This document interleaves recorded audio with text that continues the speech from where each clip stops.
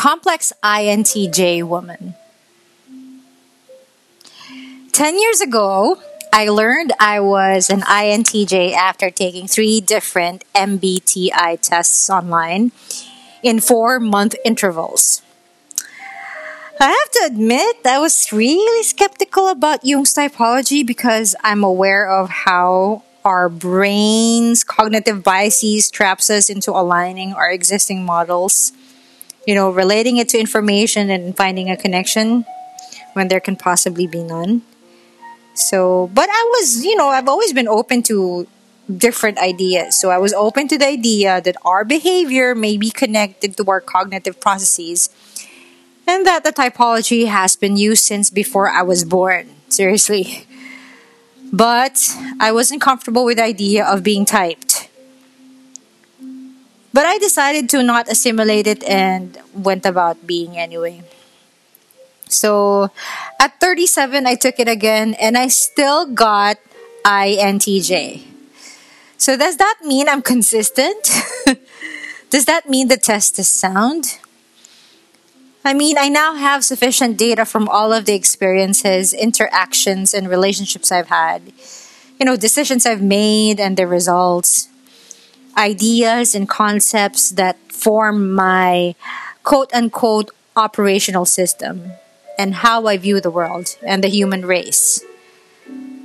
So I think I can answer yes with reservations as to whether the test was consistent or was it sound. I guess I'll only be able to give an unequivocal yes, if at all, on my deathbed in like 80 more years because I totally plan on living beyond 120 years old. But if you, dear listener, is an INTJ, or specifically an INTJ female, or maybe you're someone who's attracted to an INTJ, I think that you'll be able to identify in varying degrees to a lot of what you're about to hear. All right. INTJ females are achievers. Nature and nurture aside, academics was almost effortless. We enjoy learning through reading, observing, thinking, and applying. So we absorb information, and when something catches our fancy, we focus to the point of obsession to find out what makes it work. Achievement is a byproduct of our voracious learning capacity. High performance is the default, and it is regulated by failure. So, I'm not a fan of false modesty, but I have been a consistent first honors student. I was a valedictorian, a second honorable mention in high school, Dean's Lister, and so on. All right. Next up, INTJ females are competitive. So whether we care to admit it or not, we are competitive. But really, we are competitive with the high standards we set for ourselves, and competing with others is collateral. So we often tell ourselves that what others can do, we can do, but differently. So most of us are experiential learners with a reasonably healthy appetite for risk and always looking for opportunities to suffer. INTJ females are confident. So we don't know everything, but we are confident about what we know. So often we are mistaken to be arrogant. But what most people are not aware of is that if we are confronted with something we don't know, we will put effort in understanding it. And we are not afraid to be wrong as long as we are convinced with facts. If we are mistaken about something, we will remember that and learn more about it. We respect people who are not afraid to correct us and who we learn something from.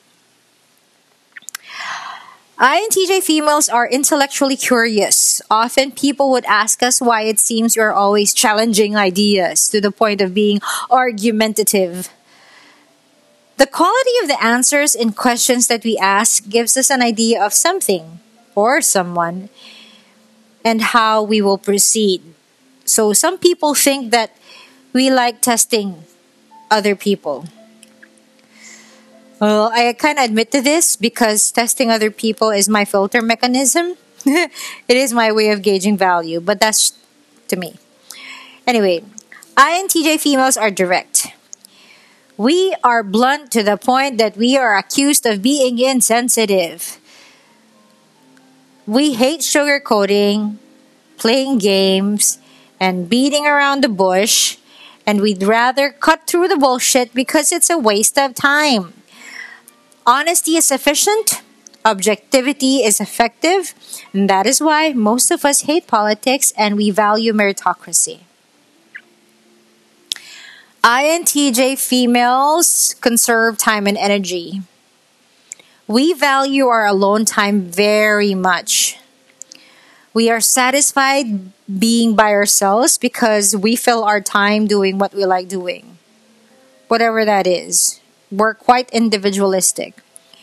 We give maximum effort on the things that matter to us and optimal minimum on everything else.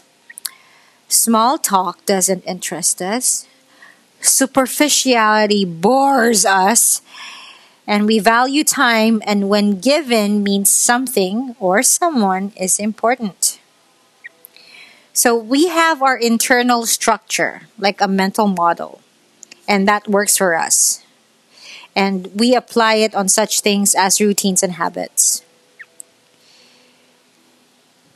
Having such a thing is not inflexibility, but rather it optimizes our processing capacity and frees our brain to focus on new information, which I've previously shared on one of the previous podcasts entitled Control, a Subjective Experience.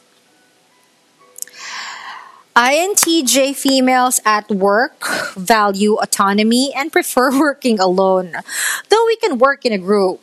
Okay, but we often find that after everyone else has given their output, we end up overhauling the entire thing. All the while, we are irked with the time and effort wasted. We are nonconformists and we dislike rules that stifle intellect and creativity. We don't like being micromanaged, so we never do that to people we manage. We always think that as long as we achieve the end goal, we will do whatever it takes. We can be outspoken about our thoughts on how to improve a system or a process that we deem inefficient and ineffective. But we only do so when we already have a strategy or solution in place. So we don't give criticism for criticism's sake. Also, we like staying in our own space, do our own thing, deliver or exceed what is expected of us, and basically not care about what other people think.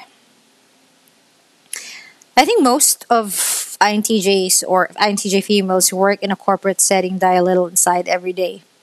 Until one day, we've decided we've had enough and decide to work for ourselves. Hopefully sooner rather than later.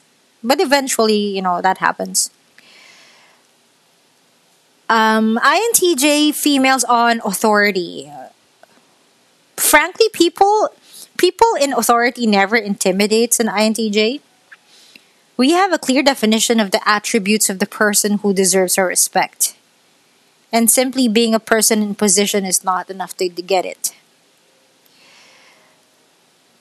INTJ females are not feminine. We're even thought of as masculine most of the time because we are independent, assertive, proactive, internally motivated, driven, and decisive. We respect those qualities in a person that we become that person.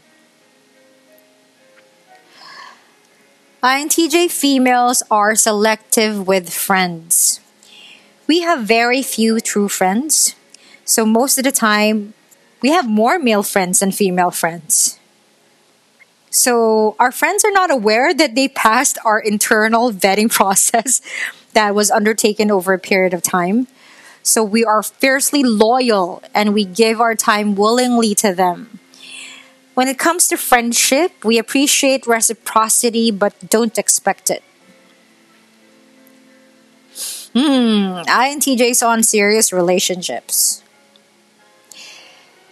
We long for a life partner. We prefer not to date around. Sometimes we experiment and try doing something different only to be sorely disappointed. Like me, I tried doing dating apps. My God, it isn't for me. Most of us have been tested by life or have observed how other people's lives were affected by the partner that they chose, that it is hard to trust and we remain guarded. Combine that with being a serial overthinker, we end up choosing to be single and loving someone from afar. I mean, seriously, those who are now with their life partners, the INTJs who are now with their life partners, have their partners to thank for being ballsy enough to win them. Well, basically, let's go back to the title. INTJ females are complex. After all of what I mentioned, it is not a surprise that INTJ females are not popular with womankind. We can't relate to the vapid and insipid groupthink and the overly emotional response to situations. We refuse to dumb ourselves down just to be part of the collective. So if you are a man looking for a complex woman, then you should look no further than an INTJ. I wrote that December 2017.